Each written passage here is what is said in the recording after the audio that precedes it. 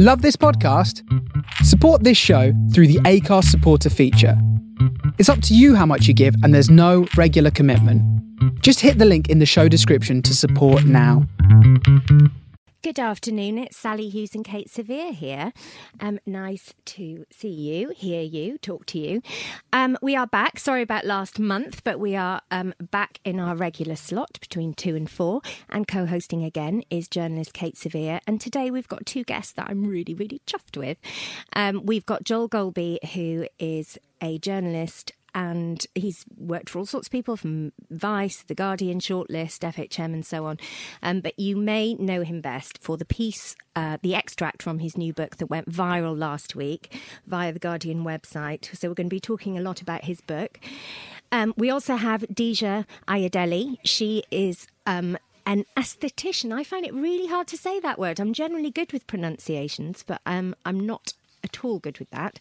She is the founder of the Black Skin Directory, which is a very necessary organisation she has set up, and we're going to talk to her more about that. That was Madonna, Papa Don't Preach, and the reason we have a playlist all about family today, and one of the reasons we have Joel here, is family. So for me, I suppose, the one good thing that has come out of a really horrible situation for Meghan Markle is that more people are thinking about the fact that some families are estranged, that there are some family members estranged from another. I have experienced necessary family estrangement in my own family. Kate, you were mentioning before about your father. Deeja, you were talking about that too. And I think it's overdue, because I think probably most of us have felt at some time or another people saying, oh, well, he's your dad, or oh, it's your mum, or blood is thicker than water, as though there are some things in life you just don't do, right? Yeah, you couldn't possibly do that. He's your father. That's your mother. You're not allowed. I mean, it's completely unacceptable in most people's eyes. Yeah. And we are still seeing some of that in the media, but I'm also hearing people on social media saying, oh, well, I don't blame her, whereas perhaps 5 years ago they would have said to someone like me, you must sort it out. You'll be sad when she's dead, or you'll be sad when they're dead, which is the other thing people say. You'll be sad when they're dead. Well, yes, obviously. I am. Both my parents are dead. So. Well, that's the thing. You know, I'm sad now. I'm sad we don't have a relationship. I'm sad that you don't know your grandchildren, on my side anyway. But, you know, I'm sad about all of that. But I'm not sad enough to put myself in a situation where, you know, where I'd feel worse. Yeah. You know, you have to have a certain... There we go. That's the word. It's a dilemma, isn't it? Because you think, well, I am definitely sad with the way it is. I will be super sad when that person dies, whether they're a sibling or a parent. But in the interim, am I prepared to surrender my everyday happiness to try and mitigate that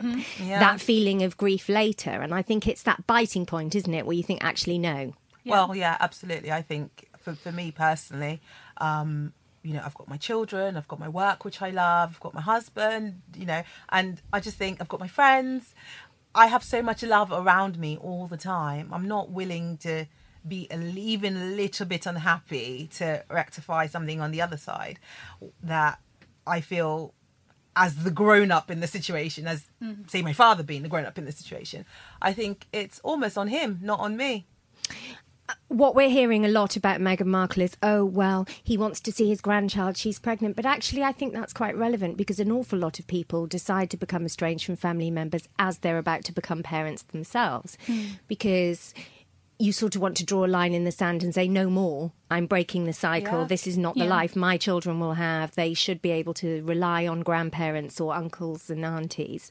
And this is where the cycle stops. Yeah, this is where it has to end. Yeah, no, I don't have children, but that was one of the things that I thought about. It was like, okay, well, because I have a relationship with my dad now, but, you know, we didn't speak for 7-8 years. And that was one of the things where it's like, okay, if I do have kids, what do we do? What does this look like? And if I'm you know, in a situation where I'm hurting and I'm upset and I can't deal with this relationship, I don't want to then pass that on to as you said, the cycle kind of has to stop at some point. And that must be so painful. No, it's not healthy. I mean, I think I'm fortunate, and perhaps maybe the reason why I have found it easier to draw a line is because I've had amazing father figures in my life, to the point where one of them I used to call Dad, because I was always with him. He came to all my school shows. I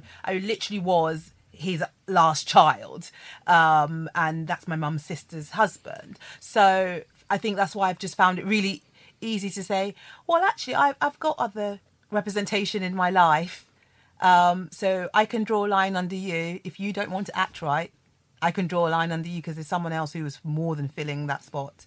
And I've never even felt like I wasn't his child. My uncle, I've never even felt like I wasn't his child. So I just thought, if my own dad doesn't want to act right, as I call it, then I'm stepping away. I think there's a bleed out, isn't there, in that we, as much as I feel that this conversation about families that are fragmented or estranged is getting some traction and receiving a great deal more empathy from people, anything that makes people see families as complex and not always happy and not, not without compromise is a good thing. And so we've got Joel Golby with us.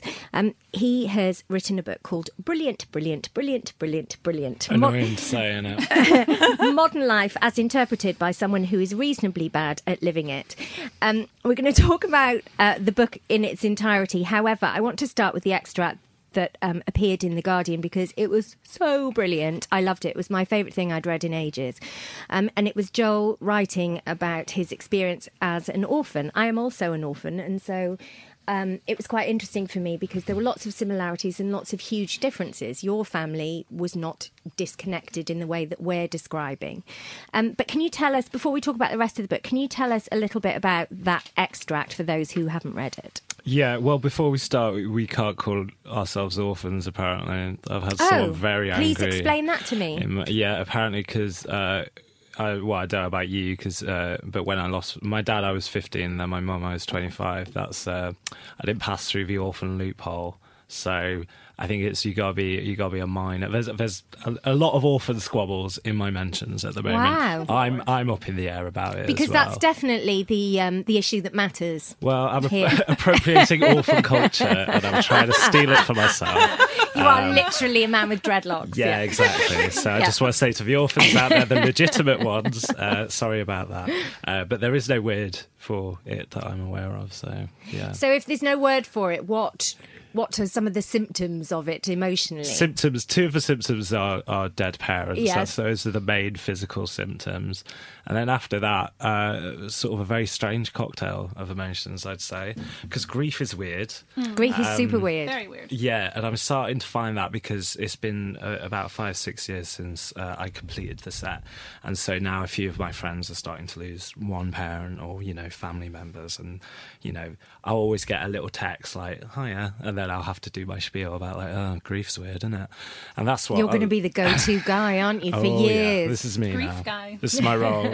We got a whole WhatsApp group. It's horrible. Loads of skulls in the group name. But yeah, it's kind of weird because you can't prepare anyone for it. And it... excuse me, always happens. Sorry, that's another physical symptom. Coughing. That just hasn't abated for 6 years. And yeah, it's hard to ever prepare anyone, especially as in my personal experience, both instances of grief were completely different, felt completely different. One was a very long, sort of crystallized one, and then one was very short, sharp shock, sort of followed by, and now here's a lot of paperwork, and enjoy that. Like it's like, hey, mum's dead, but now you have a part-time office job having to organise all of her shit, and that was one that I was like, oh, okay. When do you find time to actually do the being sad bit? But I quite liked that in your piece because actually an awful lot of it is mundane and bureaucratic. And so my eldest brother, I have 4 brothers, my eldest brother, Wyn, has been the sort of chancellor and civil servant with both parents' deaths. And it's sort of, it delays the feeling, right? Completely, yeah. And in a way... in a good way, because I think otherwise if you didn't quite have that thing to occupy you, you would just sort of literally sit around in a room with the curtains drawn, sort of trying to do the TV version of grief, where you dress in black and you always have a tissue in one hand and you don't have the TV on because you can't have fun when you're grieving and stuff like that, and you feel weird about the first time you laugh because like that, like the first day when me and my sister went up on the train, we were laughing, but then we were like, oh shit, We're not supposed to. yeah, should we not don't allowed. don't let anyone see us when we get It's into not on the town. brief Do script. not be laughing and stuff like that, and you start to like second guess all of the very human actions you're making because you're like, am I meant to be doing this? Is someone checking? And that's quite weird. You're trying to be appropriate, aren't you? Because Yeah. you're playing a part you haven't learnt to play. Exactly. So actually, when someone does thrust like some paperwork in front of you, or like go, by the way, pick an outfit for your mum to be buried in, and you're like, oh, okay, well, it gives me something to do, at least, and that's nice. It's it's I don't know. I think with grief, you kind of, with a lot of things in life, you expect a start and end point, and grief is quite open ended. Like, you can get to a place where you're like, all right, cool, you know, not sad today, wicked. But then sometimes it will just hit you out of nowhere and you'll be like, oh, I'll go have a sit down on a bench and a think. And that never really goes away. And again, like there's no prep for that. There's no like, here's what you have to know, because you don't want to think about it either. You don't want to do the preparation in case your parents die, because who wants to think about that? Well, especially when you're as young as you were, because at that age, until something like that happens, you feel relatively invincible, right? Yeah. But, you know, you don't really think about the future so much. You assume the status quo. No, Although factually. intellectually, you know, Yeah. emotionally, you're entrenched in the here and now, aren't Yeah. you? Yeah. I agree with you when you say it's not. It's almost. It's a delayed reaction because you have so many things to keep you busy. My husband's, my father-in-law passed away when we were on holiday one year, a couple of years ago, and we were on holiday, and because he passed away in Nigeria and there was so much to organise, it didn't hit me. Obviously, my husband was devastated, and we decided to carry on the holiday because at the time we Yes. had my daughter, Yeah. and because he's Muslim, he was being buried Immediately. virtually the next day, Yeah. Yeah. and we wouldn't have had enough time to come back and go to Nigeria. But we kept ourselves, by staying on holiday, kept ourselves busy right up until we had a celebration of life, which was 40 days after he died. And it's only then, and this celebration of life, it's a big party basically, and they call each family member up into the dance floor. Literally, we're dancing, there's a band, and that's when it hit me, when I was doing my little dance, and as per Nigerian culture or Yoruba culture, everybody was pinning money on me, and all my husband's friends were there, and that's when it hit me that, gosh, Daddy's died. And that's when I started actually crying on this dance floor, Yeah. thinking, I'm dancing here because my father-in-law's died. And because he died on my birthday, every single year I have to take 5 minutes to go sit on a bench. Yeah. And because it's my birthday. Yeah, Wow. it's weird how it just kind of, it does just hit you. My grandfather died this past summer, and because of what was going on in my life here, I couldn't get back for the funeral. And I remember I did a cry and that sort of thing, and would look at the pictures and do a little cry, and all right. And then it was probably like 2 months later, I was walking down the street, and this man passed in front of me, and I could smell his cologne. It reminded me of my grandfather. And I turned to my husband, and I was like, oh, he smells like Papa did. I really want to go and give him a hug. And then we were walking, and I was like, Yeah, it and then hits I got you in when the you house least and I was like, expect it. like just one of those, and I had to sit on the kitchen floor for probably 20 minutes and just have a weird sort of breakdown, and then I was fine again. But it just kind of like hits you over the back of the head out of nowhere some days. I think Absolutely. what hit a nerve with me about Joel's piece is the sort of is the need to be appropriate and to be seen to behave appropriately, because when I've gone through grief, I have, as Joel says, worried about how I appear from the outside world. Do I look sad enough? Do I look upset enough? But also selfishly become really depressed about my own mortality, when actually it's not about me, it's about them. Thought about that tons, thought about it pretty much every day for years after my friend died. And also extreme anger all the time and wishing other people dead all the time, which is something I did for about 2 years after a friend of mine died, because she died so young and so unjustly, in my view, that I would see people on the telly and think, well, I don't see why you get to be alive when you start mentally arranging the death meter. You do it. It becomes people go into a sorting hat. You know, you just think, well, hang on, if my lovely friend died, then what? You know, why? You stay, but you go. You're quite elderly now. Kill. You can stay. But I did that for ages, and it just comes back to this point of you don't really know what to do. And I think, I don't know what happened with you, Joel, but after each of my parents died and a close friend of mine died, people would always say, take time to grieve, make sure you grieve. And I would always think, I don't know what that is. Like, what are you telling me to do? There's no grieving it's machine not a verb, you can run on. No, there's nothing. Like, when my dad died, my most active form of grieving was playing Sega GT 2002 on the original Xbox. Where I'd set up a sort of mix CD as the custom soundtrack, and I got my most basic car up to sort of F1 speeds on the same 6 So you tracks. did do the curtains closed phase in the end. You got there. Yeah. But to be honest, if you gave 15-year-old me 6 weeks to myself, I would have done that anyway. It wasn't that different. It was just slightly. I can't play that game again. Like, I played it into the ground because that's the Dead Dad game. But like, yeah, you there's no active way of doing it. And also, people hug in very close to you when it immediately happens to try and sort of contain the explosion.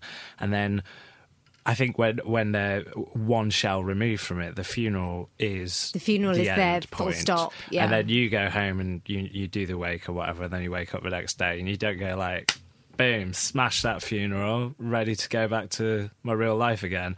But everyone else sort of, obviously, because they got shit to do, they sort of fade out and they don't quite so often go like, how are you? Or like, would you like a cup of tea and a bit of cake? And like stuff like that. So after that sort of, cultural end point, a lot of people sort of go back to, they go, okay, my hands are washed, fine. We need that symbolism, don't we, of the funeral, but of course that's not how your mind works. No. And so you got it. So both grieving periods were quite different for you, weren't they? Because you were at different stages in your life. Nothing prepares you for the second time, right? If the circumstances are different. Weirdly, because we were just saying about thinking about mortality and thinking about your parents dying, I never actually sort of had that thought where I was like, what will I do if my parents die? Because I sort of never had the chance. Like with Dad, it was 15. I just never as a teenager gone like, what would happen tomorrow if my parents died? And then one did, and I was like, play a lot of Xbox, it turns out. I've got one in reserve. Yeah, exactly. We've got it's like kidneys. You can lose one, and then when the second one goes, you're like, oh, okay. And that's very different because it feels like some sort of mental walls are crumbling, and you don't quite realise, the first crisis that happens post that grief, and you're like, okay, I got to call someone, and then you go, oh fuck, who's mum now? Like, who takes that role? That's really interesting. So what did you do? Call a friend or a sister? Yeah, I'm very lucky that I have an older sister who who sorted all the admin for Dad, and then it was like, oh, I'll take this one for Mum, it's my turn, and stuff like that. And we have a great close relationship, and she's 14 years older than me, so sort of has made all the mistakes I've done. So when I make the phone call, she's like, oh, okay, you're here now. Get you. So she would have been, 29 when your father died, thereabouts? Yep, that would have been it.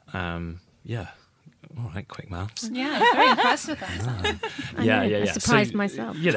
She was a little older, but around the same age as I was when Mum went. So it's sort of, she experienced them at different stages. But yeah, like she became my de facto sort of, not parent, but like parent-shaped support system. And a couple of times I have needed to rely on that. And when I do, a part of me is going like, don't make this too weird. Like, don't overparent it, because she's my sister, and you want to keep that as a... You want to preserve that relationship as well. Yeah, exactly. You don't want to change that and lean on it too much. To what degree? Because I've written about my grief in the past, and pretty much everything I now write in my career, and has been for the past 10 years, has been in the first person, right? And that's quite an odd thing because I'm actually a really private person. Yeah. And it's a sort of balance of letting people think they're hearing everything, but actually they're not. But also there's a big degree of, with me at least, and I'd be interested to know your thoughts with something like grief, of it helping me work out how I feel myself. I'm better able to work it out on a Word document than I am in my head sometimes. Was it a process for you, or had you worked out how you felt about it before you sat down? There were a couple of pieces I wrote in the more immediate aftermath of my mum dying that were just for me, which I actually very rarely do. Like, essentially, since I started getting bylines, I stopped writing for myself, which is, how you learn to write when you're coming up. You write pieces that you show to 3 close friends or save on your desktop and never open, and you have stuff for yourself. And then suddenly when you realise, okay, I can get word rate, let's do it, you kind of lose that part. And when Mum died, I wrote a piece that I think I've shown to 2 people, possibly 3. And that is not normally my coping strategy for things, but I did write that one piece, and that maybe helped sort of straighten a few bricks in my head. But when I came round to writing this opening essay for the book, which is a sort of extended version of one I wrote about 4 years ago when I first started working at Vice, it felt more like sort of looking back on an experience through the lens of perspective rather than working it out on the page, which helped. I think if there was too much of an element of self-therapy to that, it wouldn't quite have struck as many people in the way it did. That's my golden rule for everything, actually. As a columnist, never write breaking news. That's a reporter's job. If you write breaking news, you're in trouble emotionally, I think, in that, you put yourself out there in a way that you wouldn't 2 weeks from now, and that's not helpful to you, probably. Yeah, your immediate reaction is almost always the wrong one. That's what I've learned. I think you're right. I think that's probably goes across a lot of things in life, doesn't it? If you're an impulsive person, then, which I can be, it's usually like you need to pull back. Yeah. Pull back. Let's It's like when you think you're going to cut a fringe, you just go, step not back. now. Not now. Yeah. Right, I'm going to put another record on because actually Joel's excellent book is not all doom and gloom. It's not a book about grief. Fun. It's not a book about grief. There's, or indeed only family. There's an awful lot going on here. So we'll talk about that when we come back, and also Deja's work. But continuing with the family theme for now, I'm going to put on some Bill Withers.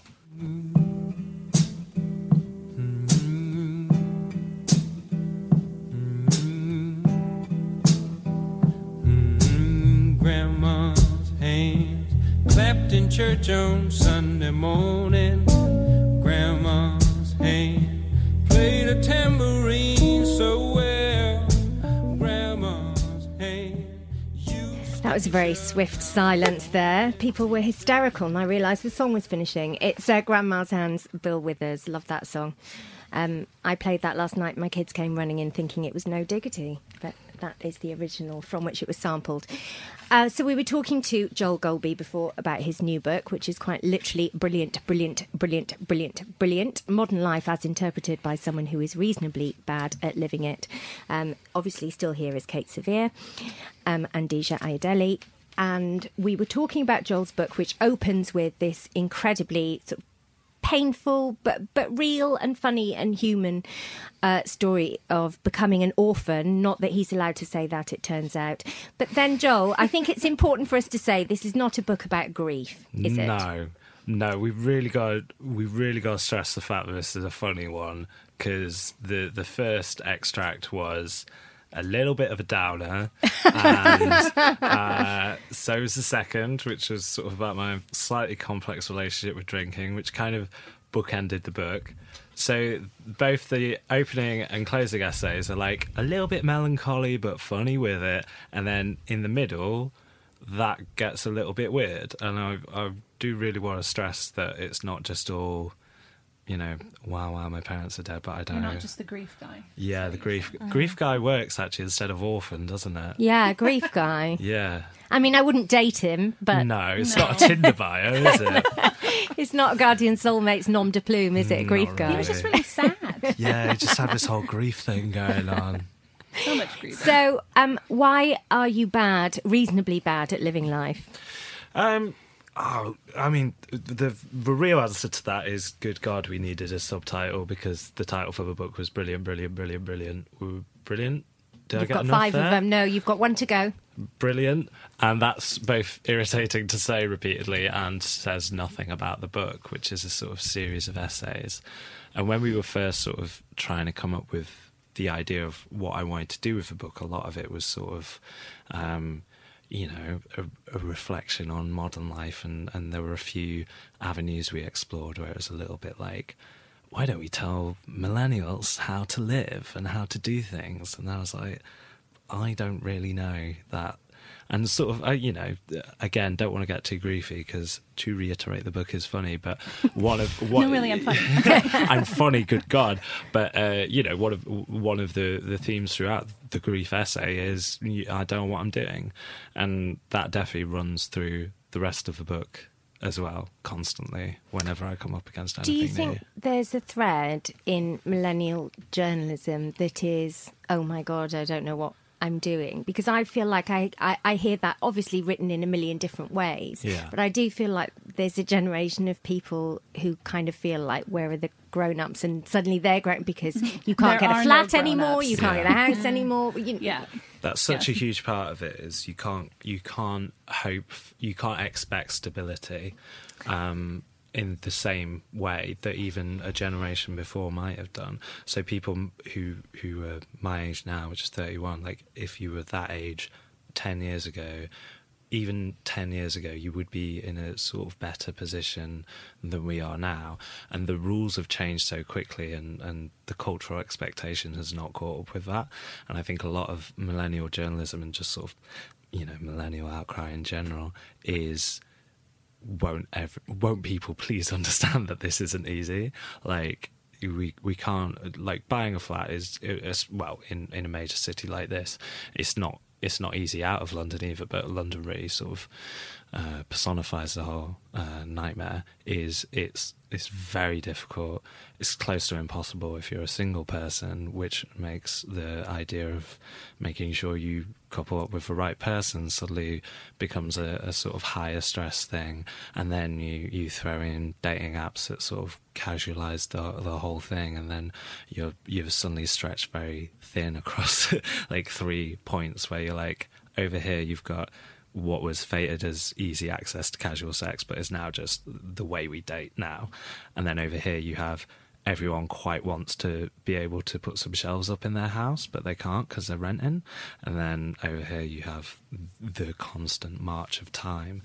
And then when you look even one generation back, and employment instability. yeah, exactly. Yeah. 0 hours contract. 0 hours and salaries that haven't matched up with inflation, so we're technically worse off and stuff like that. But we're still all shooting for the old, not as broadly, but kind of culturally, we're still shooting for, like, okay, stable relationship, Buy a house. Yeah. have a kid. It's interesting, isn't it? Because what you're essentially saying is the aspirations are as old as time still. Yeah. Yes.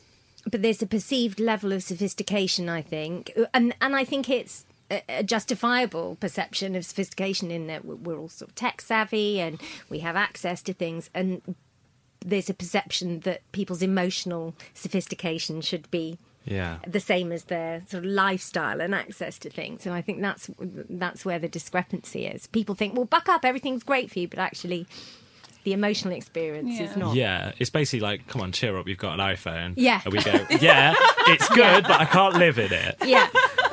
That's basically it. And, like, the expectations have, the goalposts have shifted.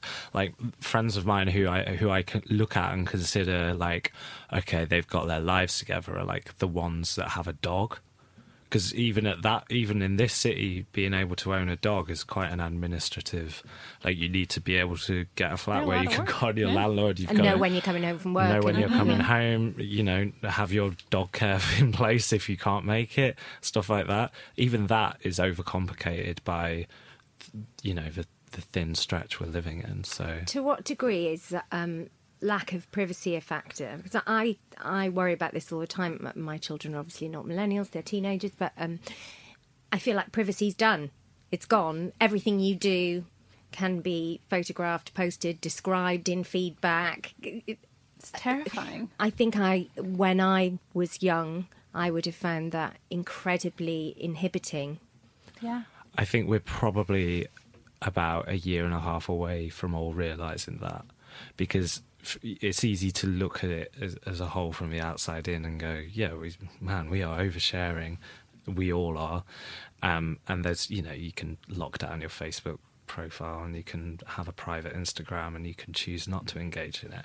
But the point is that everything else has shifted around that, where it makes it the norm. So you're kind of the weirdo if you don't have an instantly accessible Instagram account, or if you don't tweet.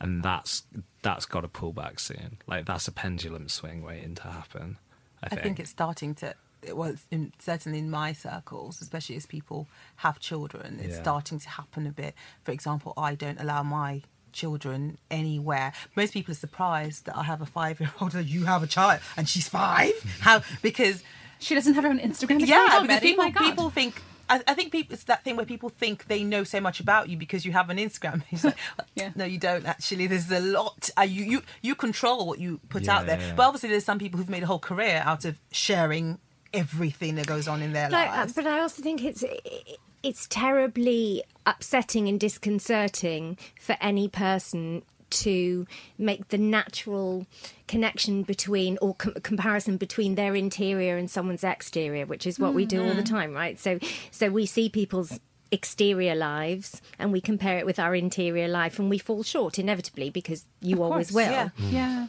And that's the entire relationship. Yeah. And if we don't have any privacy, I mean, we're already seeing it now. Nobody can make a mistake. You can't make a mistake, because if you say the wrong thing, and I'm not being like, oh, liberal snowflakes, but like literally, you cannot fuck up. Yeah. No, not even right now. Even if you made a mistake 10 years ago. Yeah, if you had the wrong opinion in 2012. Yeah, exactly. No, it's true. And all of us, like, writing 10 years ago, I mean, if people saw some of the blogs, I'm sure that we all wrote 10 years ago, it's like, oh, Christ, And now with kids growing up with that, I mean, we just had MySpace after I had graduated, so I did not have social media. I mean, like, the most complicated it got was like MSN Messenger and AOL homepages and that sort of thing, and thank fuck that we didn't have that stuff. I don't know. I mean, especially reading through my own teenage diaries, I do not know how I would cope if that sort of thing were just blasted. And would define you forever. And would define you forever. Where you're just not allowed to evolve. You're not allowed to make a mistake or kind of grow up. Because it's a search result. It's just there, and it looks like it was done yesterday, Yeah, I mean, I have a million regrets. I regret things I did last night. Do you know what I mean? I regret things every time I leave somewhere, I have regrets. Yeah. And so the idea that I would then be defined... But I mean, that's the same for all of us, though. Mm-hmm. I can't... Yeah, I could say something now that would ruin my life forevermore, regardless of your age, because that's the culture. That's why we're all just sweating so much in here. We're just, waiting. Funny enough, I have a lot of fun on Instagram with the hashtag. I haven't done it in a little while, but I have a lot of fun doing real life hashtags, as in, this is my life. If you see me with, I don't know, a full face of makeup, I can guarantee you I probably had a child in a sling, my kitchen was a mess, and I will take pictures of all of it and say, real life. It is not that glamorous, honestly. And I have a lot of fun doing it. And obviously, I know there's people who like having a perfect feed and everything looks great. And I just think to myself, really? Is it all boring? That? Let's see a bit of action. Let's see what's going on. Let's see your dirty dining table, with plates left out or something. I find that more interesting than a perfect feed. But then you get to the point where chaos itself becomes curated. Absolutely. People's grief becomes curated. Oh God, it's exhausting. Okay, really exhausting. Let's pep ourselves up with some James Brown, I reckon. This is James Brown. Papa's got a brand new bag.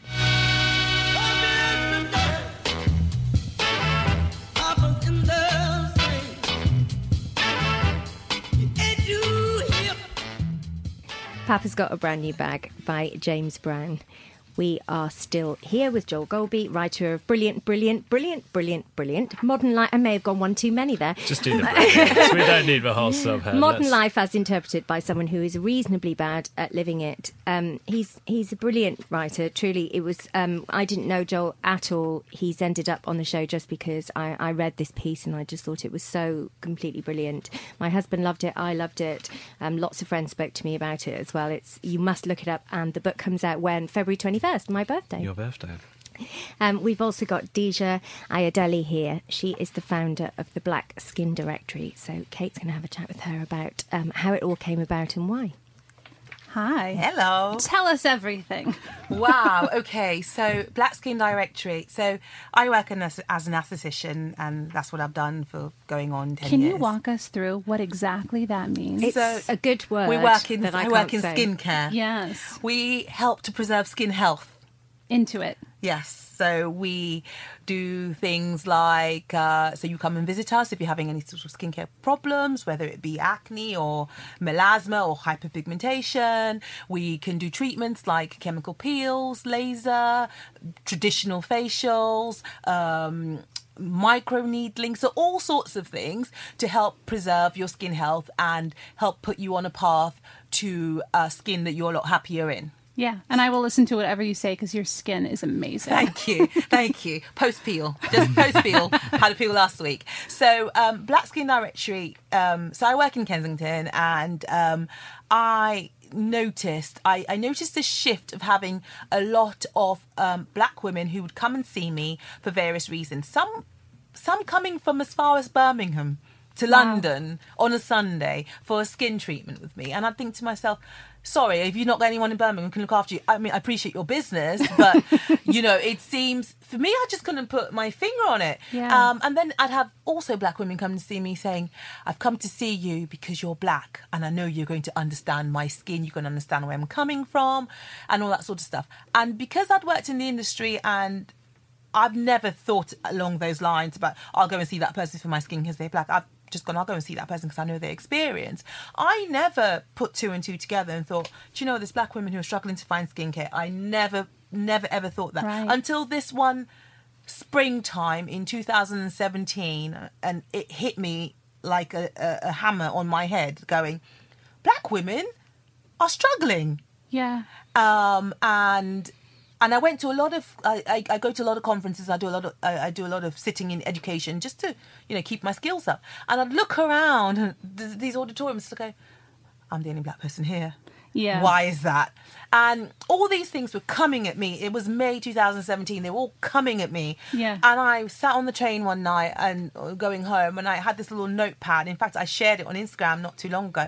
And I wrote this little mission saying, Black Skin Directory, a website that connects women of colour with expert skincare professionals, and we'll talk about products, we'll talk about treatments, and we'll have a little yellow pages where you can find practitioners who are experienced in skin of colour, because it's one thing to sort of have the theory that yes, that black skin can hyperpigment very quickly, but it's another thing to actually have that footfall coming through your clinic, so you're experienced in dealing with it. Yeah. And I thought, well, we want those people who have the footfall.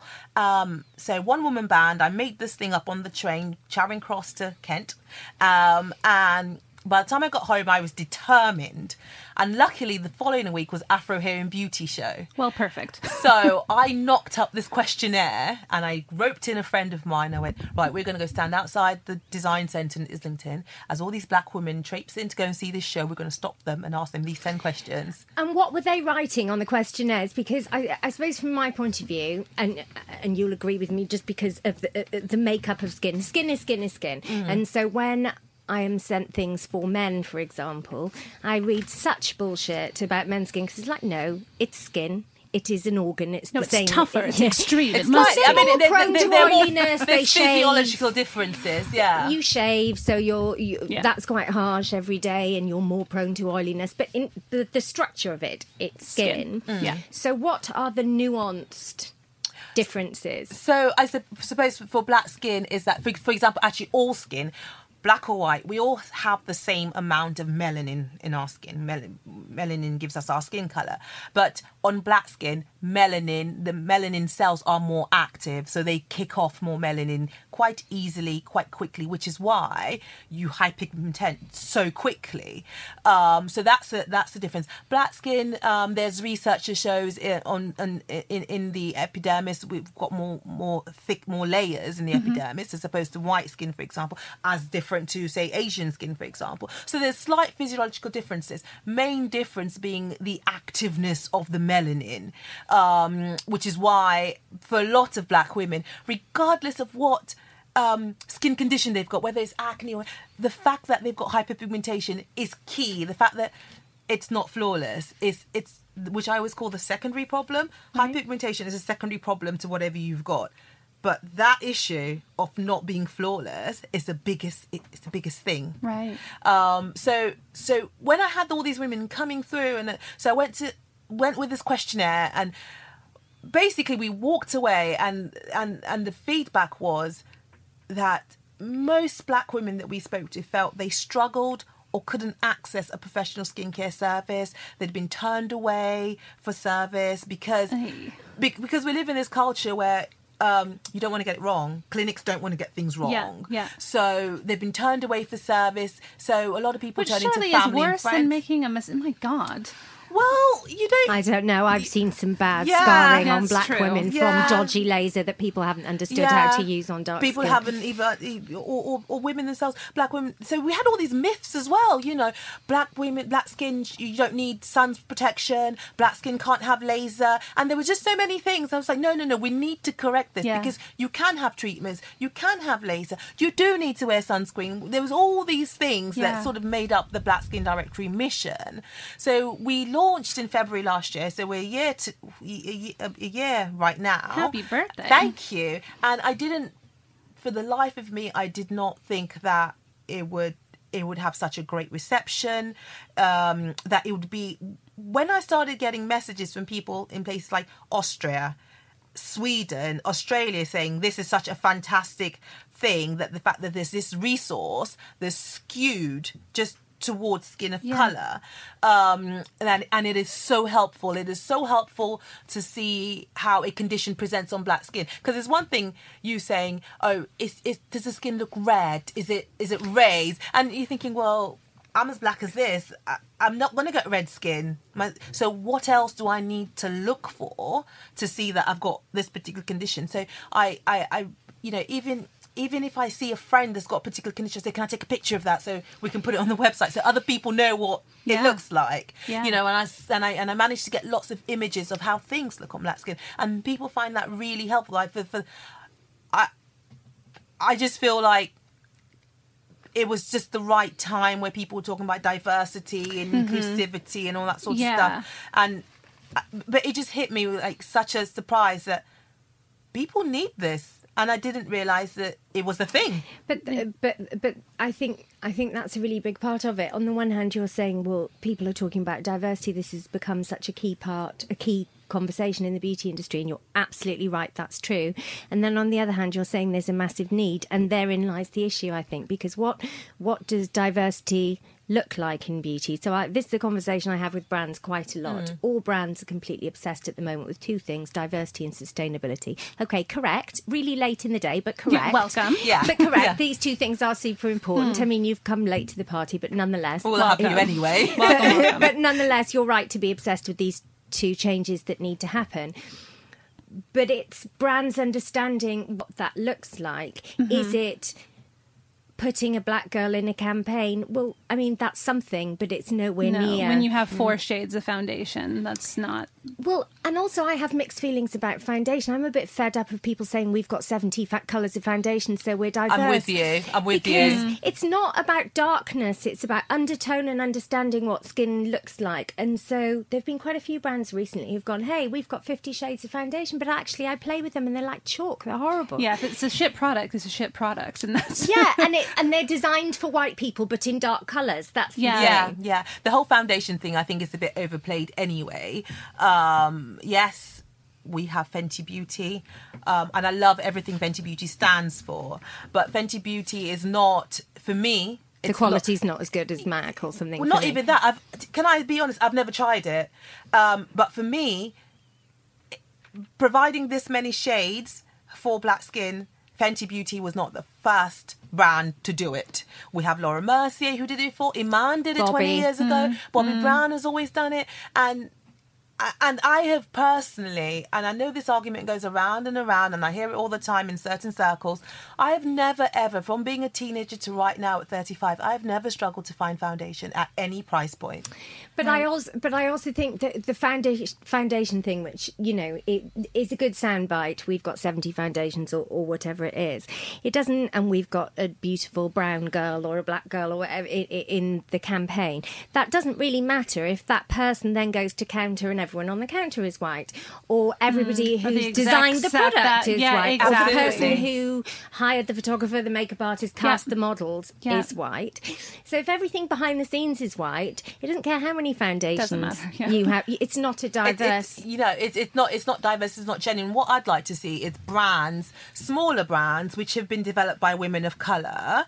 I'd like to see them get some of the spotlight, because brands like Fenty have a lot of financial power behind them to do so many things, and there's smaller brands out there designed by women of colour who understand what other women of colour are looking for, like, you know, MDM Flow, for example, or Malewa in America, the Lip Bar. There's so many brilliant women of colour brands who are not getting anywhere in terms of exposure because they haven't got that financial power behind them. I had the founder of MDM Flow on my series for Woman's Hour. There you go. So very good. She was too. That is what will actually make the industry, I think, diverse. Is by letting the smaller brands through as well, was fronted by women of colour, owned by women of colour, rather than big spending brands with who everyone in the background is white, saying, this is what you need, we've provided it, and now we've got 80 shades. Women of colour, interesting business factoid. I know very little about business, but I do know this because I presented Mary Portis's event at the British Library. Women of colour are by far and away the fastest growing pool of entrepreneurs in the world. Yes. Partly because... So in America, women of colour start more businesses than any other, pro rata, in real terms, than any other group. Yeah. That's incredible. Because of a need. Yes. Driving the need. Oh, I can create this. I don't see that out there for myself. I don't feel represented in that, so I'm going to create. And I think that stat probably mirrors in the UK as well to some degree. There are a lot of women of colour owned businesses, whether it be in hair care or skincare. But what they do need is a financial, backing. How do we support other than just being just buying the product? I think because a lot of times when you follow the money and you trace it back and you go, well, that's support in terms of just buying the product comes from sharing. Women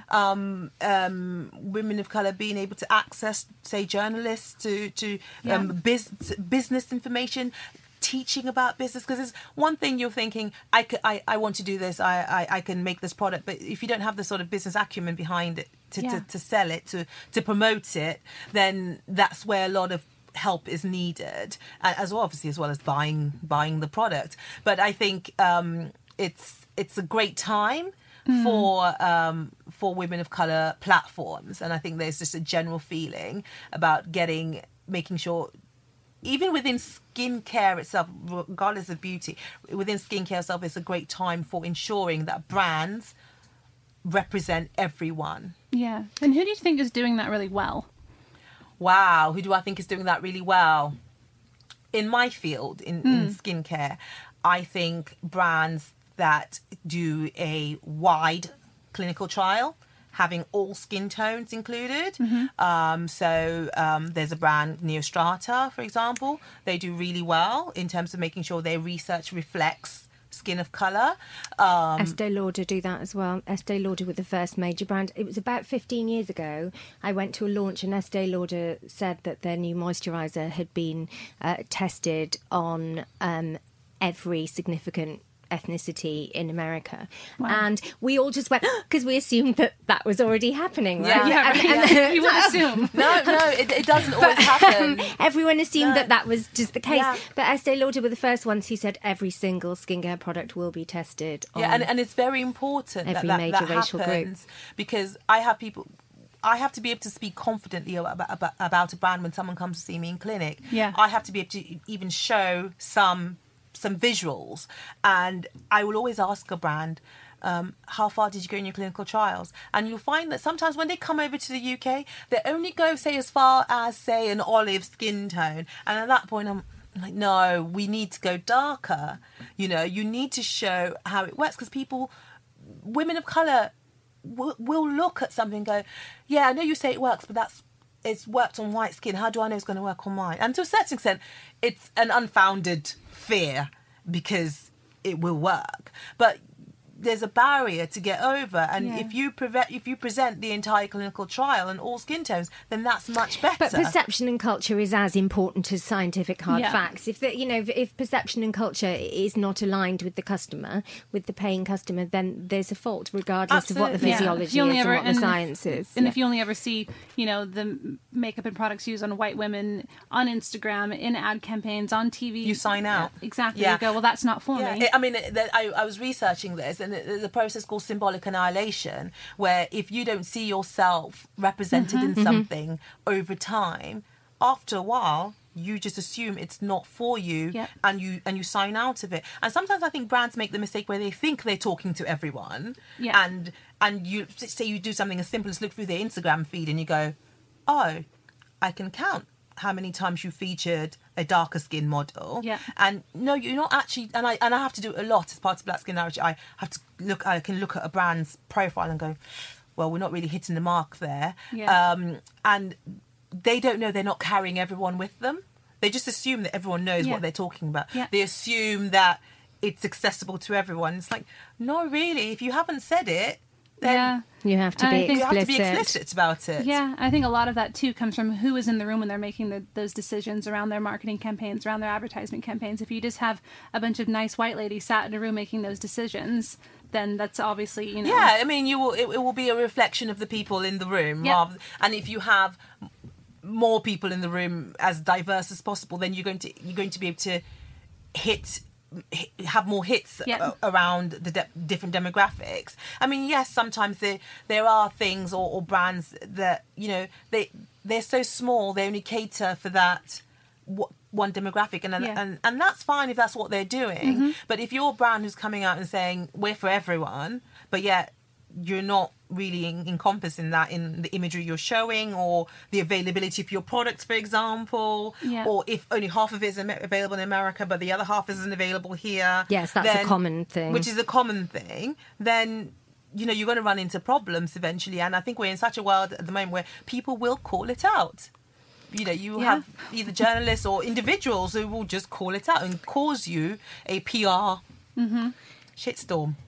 So one person who hasn't received fair representation is the white man among us, Joel Golby. Because it's time for his... Will no one think of Joel Golby, the white millennial man in the grief room? guy. The grief guy. Come on. I was grieving then. I'm interrupting because I don't want to miss his music, because he has chosen some really good music for this second hour. So before we continue our conversation, let's go into one of Joel's songs. Joel, why did you choose the Arctic Monkeys? Well, it's pretty simple. I'm from Chesterfield. They're from Sheffield. They're one of the best bands in the world. And when they came through, I was about 18, and every single band in Sheffield got signed en masse. This is 505, which is one of my favourites. Brilliant record.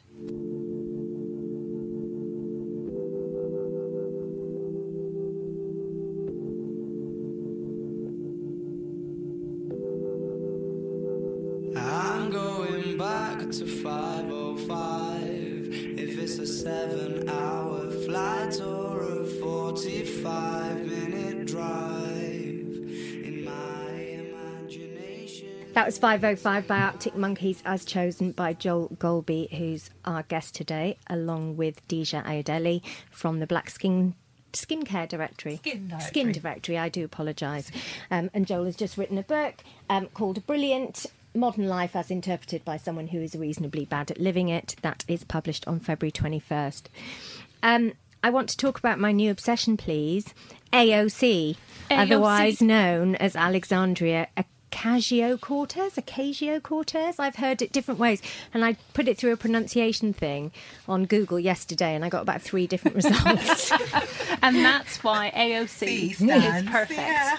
So this is the Congresswoman who you will have seen everywhere recently for all sorts of reasons. She pulled up the issue of financial corruption the other day in Congress, and the clip of her making quite a sarcastic line of inquiry went viral, of her asking what the rules were for Congress people and indeed the President of the United States. And she basically uncovered in very black and white terms that you can do what the hell you like if you're president. and so that went viral. Lots of people love her. She's very, very sound. She wore hoops as she, what is the word? You're not inaugurated as a congresswoman. You're Sworn in, thank you. When she was sworn in, she wore huge gold hoops, as is her cultural tradition. And that made the headlines. And she's back in the headlines this week because she has described in Elle magazine, I believe, and it's been covered by every other women's glossy and several newspapers, including The Guardian.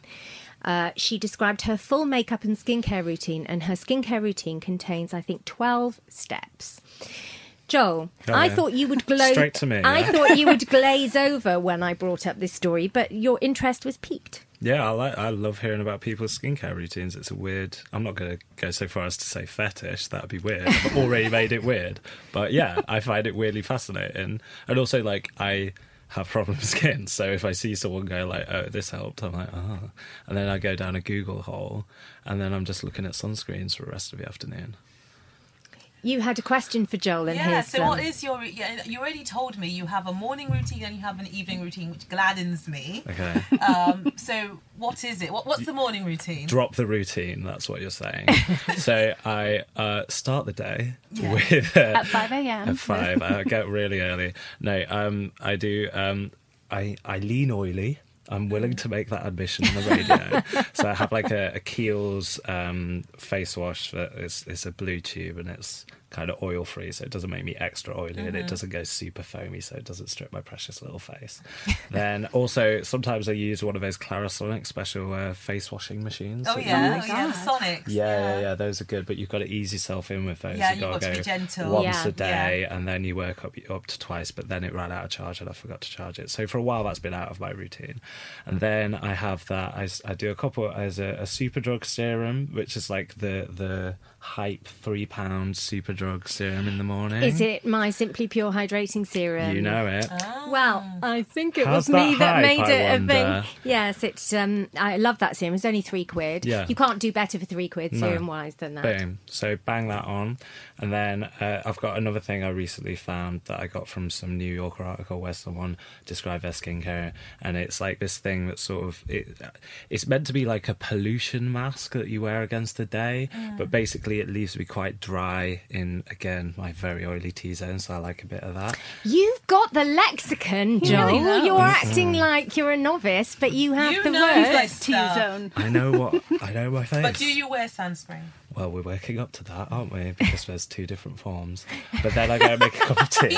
He knows chemical and physical. Also, if it's a bad day, or let's be honest, a hangover, there's a little ice mask that we wear over the eyes to sort of unpuff those. Wow. And then, you've got to wear sunscreen because A, the sun ages you like nothing else, and B, when we get to the night care routine, there's a lot of acids and crap like that But needs to which be protected ones? with sun. We will get there. Dear God, we haven't finished the morning yet. We're all going to do our own routty right? It's not just You've me. made the 3 hours. AOC look like a soap and water girl. I know, Yeah. right? Anyway. You definitely make me. I work in the industry. Anyway, you smear all that on. It's a whole to do. I can go on, but we've only got 2 hours, haven't we? So I think it's Wow. a very impressive We're all and very impressed. correct routine. Yeah. thank Yeah, you. it's We'll, brilliant. we'll It's talk not- afterwards. It's not All shabby. props to you. Thank you.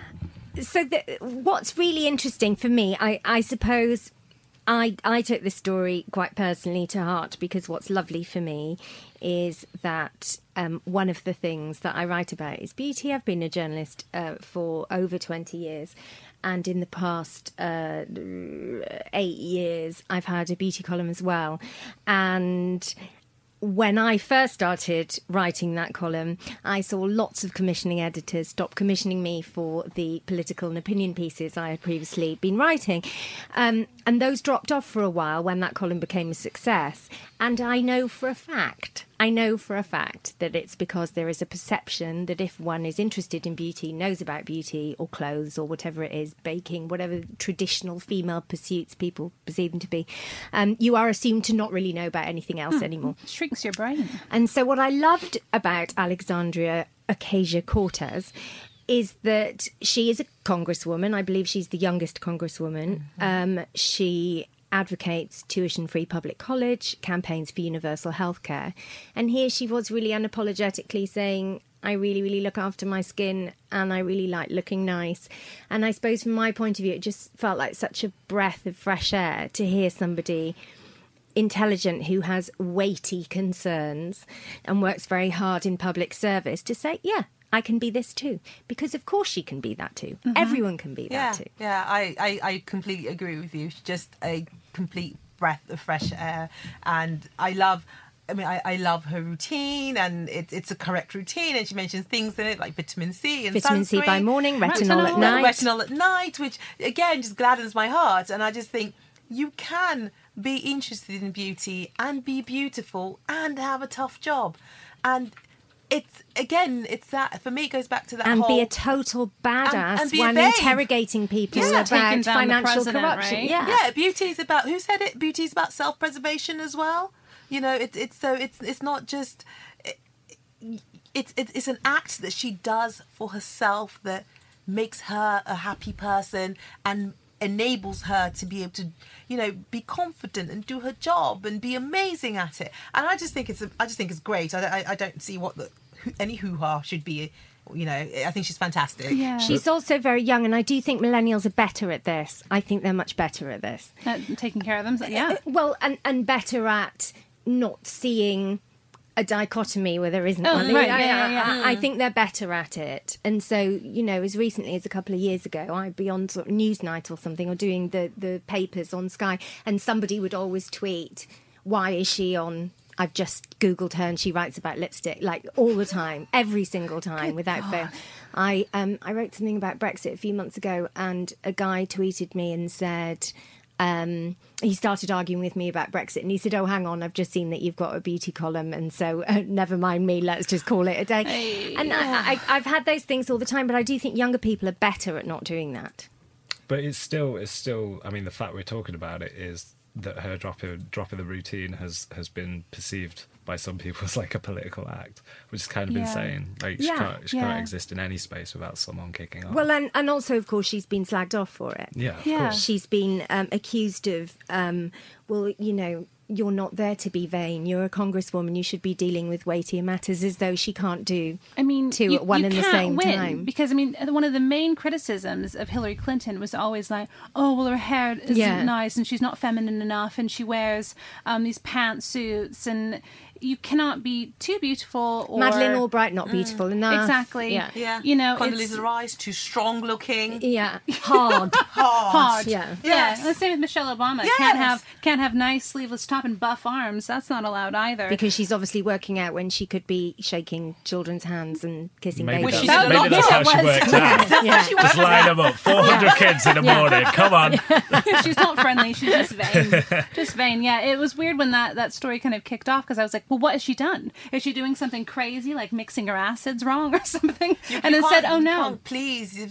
There's just a certain section of journalists in the media or just general people who you just can't please them, so you're just better off doing what makes you happy and getting on with it. But it's hilarious, isn't it? Because male politicians, especially in this country and also in America with different sports, have this routine of pretending to like football, right? So they all do this thing where they assign themselves a team when they're running as Prime Minister or whatever, and then they pretend to like football. Nobody ever says, it's just blokes kicking a ball around. You should be dealing with weightier issues. You should be saving the NHS. Yeah.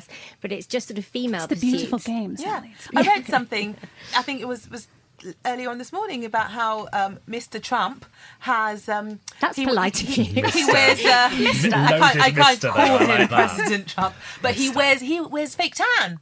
Well, yeah. Why It's don't a we talk flippin' about Cheeto. that? I know. But that's really interesting because the same week that AOC, I'm sorry to keep calling her that, but I No, would rather but do I that like than that. insult her with bad pronunciation. Same. AOC's story came out, and in the same week it was revealed. I mean, who gives a shit? But it was revealed that President Trump uses fake tan and dyes his hair. I like how that was revealed, as Yeah. if we all didn't have a fucking clue. Exclusive. Oh, wait, drop. what? It was confirmed. That was it. We had confirmation. We We're knew just we had breaking confirmation. taboos all over the place. Breaking news, we all have eyes. Finally, someone went there. But the stories broke at the same time, and nobody made We that connection. Made that an issue, yeah. Yes, exactly. And she came under fire. But what I love about her is how completely unapologetic she's been about it. She hasn't tried to justify her 12 minutes a day or whatever she's doing. When she could be in Congress, she's just said, well, yeah, no, I like it. She's I got to care wash her about what's face good." at some point Exactly. in the day. You got We to have wash to. your face. She Come will, on. yeah. She's, and I'm pretty Joel's sure like, she was 12 once- minutes, amateur. Yeah, she was I probably mean, I am always asked. late to work, but that's not the point. It's not that long. Come on. No, I don't think it is. I'm sure maybe if it was in Elle magazine and what, I'm sure she was asked. And Yeah, she would have was been asked, explicitly and, asked. And she yeah. would have said. I think it was on her Instagram And she gave an stories, wasn't she? answer. Yeah. I mean, my God, I think it's just, we're in this weird cultural moment where on one hand you have shows like Killing Eve and Russian Doll and these complex, not necessarily likable female characters being heralded like, oh my God, women can be complicated. This is amazing. And then on the other hand, you have this sort of shit where it's like Meghan Markle isn't allowed to like not want to talk to her dad. And then AOC can't, wash her damn face at night. Like, come on. It's, as I said before, it's exhausting, isn't it? It is. It Also, is. I'm sorry, but she looks banging. I want to my know God, she what looks she's so doing. fucking Like, great. I obviously, know. she's like really It's the attractive. I'm retinol. sorry, I would quite like to. Yeah, I want to know yeah. everything that's on your face all of the time. Yeah, Yeah. She uses good retinol. she must do. can tell. So yeah, you can Yeah. tell. She uses good retinol. Joel, why did you choose the Claxons? You asked me to pick some songs that meant something. And Act like you just turned up with a load of songs. oh right, okay. Well, you asked I me, did ask you. and basically this CD dropped when I was like first to second year of university, which is the most important time for taking music very seriously. That's true. And this was about the only CD I played for 3 years. It irritated everyone around me, and this was one of my favourite songs off it. It's called It's Not Over Yet.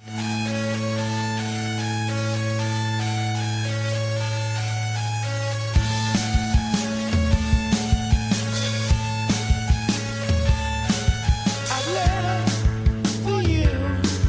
I die for you. Do what you want. That was It's Not Over Yet by Claxons. That was chosen by writer Joel Golby, who's chosen all the music for the second hour. I'm going to try and squeeze in another couple before we go off air. We've still got Deja with us from Black Skin Directory.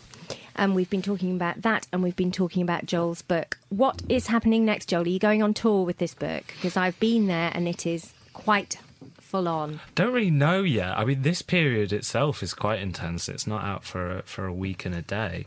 We're going to try and do some sort of event, just so I can see what people who read my book look like. That's more for me than anyone else. What do you think they look like?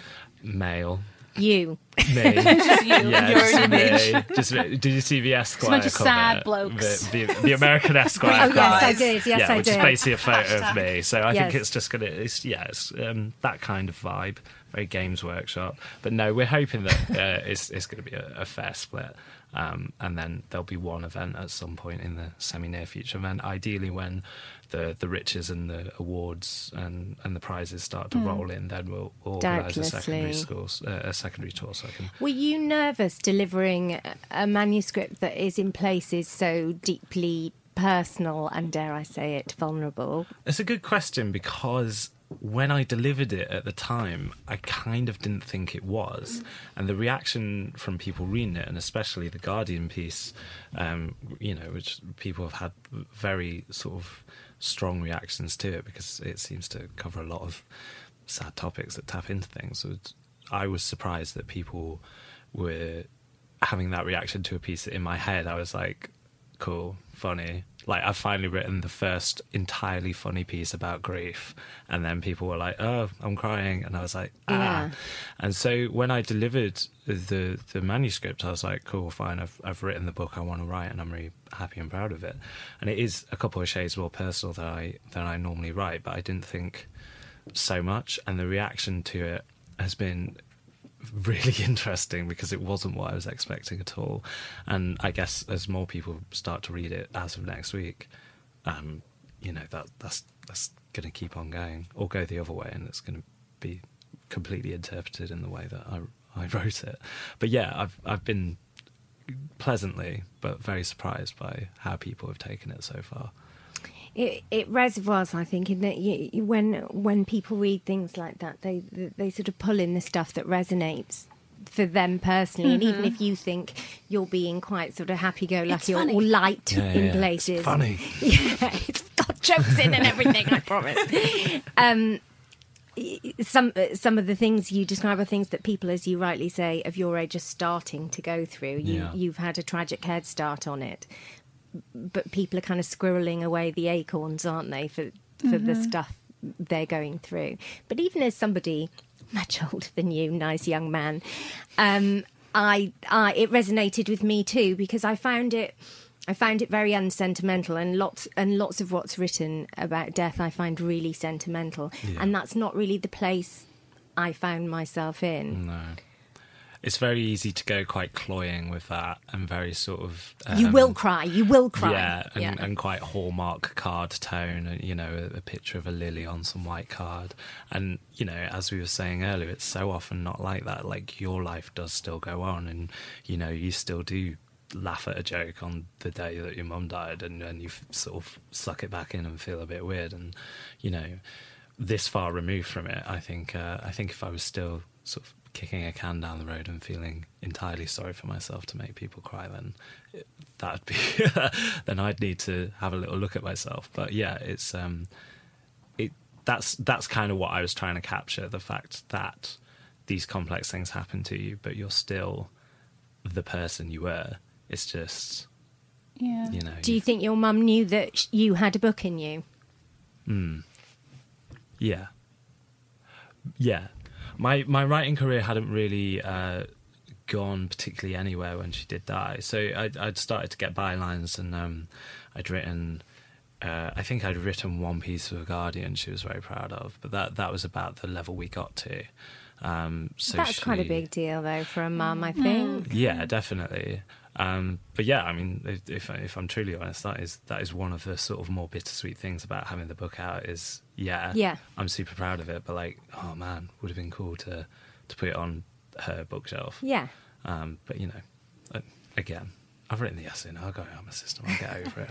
Deja, do you think you're right about your experiences? Because actually, I know Funmi Feto has a book coming out. Yeah. I'd love to. I'd love to. I love the history of beauty and the history of the relationship between the beauty industry and black women or people of darker skin tones, and there's a lot out there, and so I'd love to at some point. I mean, I've still got a 6-month-old at the moment, which I need to sleep, but once I get that, stop being selfish. Once I master the sleep aspect of things, I'd love to sit down and actually craft something. I think it would be quite refreshing to see what that relationship is, because I find stuff all the time. I go, wow, and I don't think a lot of people know about some of the stuff I know about, and so it would be great at some point. Yes, absolutely, yeah. Joel, tell us about Frank Ocean. Well, he's the best. Like that's Do the you intro. love him? Yeah, like everything he does is incredibly good. Great. I nearly said good. He's not a word. Joel is just not a word. So good. He's so good, and this is from the second album, which I didn't get at first, and then I did, and this is my favourite song from it. It's called Self-Control. Poolside convo about your summer last night. Ooh, yeah. About your summer last night. I give you no play. Could I make it shy last night? Could I make it shy on the last night? Could we make it in? Do we have time? I'll be the boyfriend in your wet dreams tonight. That was chosen by Joel Golby. Again, he has chosen all the music in the second hour. I'm going to try and play out with another one to get more bang for your buck. But we are still here with Joel, and we're still here with Deja, and we're still here with Kate Severe, my co-host. But I think a number of people listening will want to know, Kate, what's going on with you. Kate was the editor of The Pool. People who are listening, I presume, know about The Pool because I was a columnist on The Pool for several years. And I think people are concerned about the situation. I know you don't know much about it, but tell us where we're at. Tell us where you're at. What do we know, Kate? Well, it's so nice to not just be talking about it in Twitter threads. Yeah, I mean, right now we are still kind of waiting to know what our fate is. Unfortunately, we still kind of don't know. We were told it was going into administration. That hasn't happened yet. There, as I'm sure people have probably seen on Twitter, there's a fair amount of people that are due money, including people sat in this room. So right now we're just in this weird, sad, depressing holding pattern where our readers are devastated because we're no longer there. The people who contributed to it and founded it are all devastated. So we're just kind of in a really kind of sad grieving process. So yeah, it's frustrating as well because I'm not in a position where I can necessarily go and just do something else. You're like, are you looking for another job? And I'm like, well, I need to You're kind of treading out. water, yeah. Exactly. So it's a really unfortunate situation. So are you with closed curtains and Sega Mega Drive or not? Are you in that space? No, I mean, my vibe is much more like Netflix binging. I finished Russian Doll in like a day. So that's where I'm at. I'm okay. Some people are like, how are you holding up? And I'm like, I'm fine. I'm just, poor and sad, but it's fine. I think as journalists, it's saddening, right? Because I think, so much has happened around the pool where, fingers are being pointed and people are rightly really upset about their money and everything. Yeah. And all of that stuff is crucially important. But I do think it's important to remember there's a very big issue behind it, which is nobody really has cracked how to monetize free content. And what does that mean for us? What does that mean for our industry? Yeah. And it's important, I think, for everyone, whether they love the pool, hated the pool, whatever, to bear in mind next time they moan about an advert on something, next time they moan about commercial projects in newspapers, magazines, they have to bear in mind that without those things, they cease to get their free content. That's how it works, And I think that there's a really interesting wider conversation in this industry with layoffs that have happened at Vice, at BuzzFeed, at HuffPo. Yeah. It's really distressing, but I think that there's obviously common threads that run throughout all of this, such as, monetizing content, but then also inflated valuations from, investors and venture capitalists and, a gross mismanagement of money and companies that expanded worldwide when they probably had no business doing so, when they hadn't learned to scale yet and hadn't learned that you don't just throw, millions of pounds of headcount at a problem. So I think that, yes, there's a sort of like panicky, like, oh my God, what does this mean for the future of journalism? There's also, much simpler problems such as why were these businesses expanding when they shouldn't have been, and who in charge knew this and then kept expanding anyway, And is it a bit of a wanking competition between companies of showing their might by having, these large offices and lots of people and denying people their lovely unions. Apple computers? Yeah. Absolutely. So I think that, yes, there's a much wider problem with, monetizing content. That's a huge issue. But also the people who are in charge of the money and the people who are in this sort of weird wanking competition where, having an exotic fruit salad dude come in every day to make sure that the staff has free fruit salads. Is that a thing? Tell me that's a thing. Oh, I have it on good authority that that's a thing. But, why is that a thing? And why are you pivoting to video and then pivoting back to video? Just pay people and let them buy their own snack. Let them unionize. Be more responsible, I think, is a lot. I'm kind of angry about all of this. So I think there's a lot of responsibility and accountability that is to kind of look at before we kind of all go into a panic about monetization and these sites being dead. It's quite an awful... It feels like a real sort of parable for the times of giving millennials snacks instead of a union. Yeah, exactly. Here's some really expensive crisps. Exactly. Here's some McCoys and some seltzer water. Chin up, love. Yeah. No union for you. Yeah. Joel, what do you want next? Do you want Cherry or do you want Work From Home? The story with Work From Home, which I know you've got queued up next because I heard the first beat of it after the phone came, was you asked me for songs that were significant to me in some way, and I got fixated on this song on a particularly savage hangover once and listened to it 18 times in one day. Wow. Bloody hell. So we're going to play out with it. Work From Home by Fifth Harmony, as chosen by Joel Golby. His book is out now. It's so good. Kate Severe be back next month. And Deja Ayodele, thank you so much for joining us. Please come back with your next project. We'd love to have you. We'll see you next month playing out with Joel's Last Choice.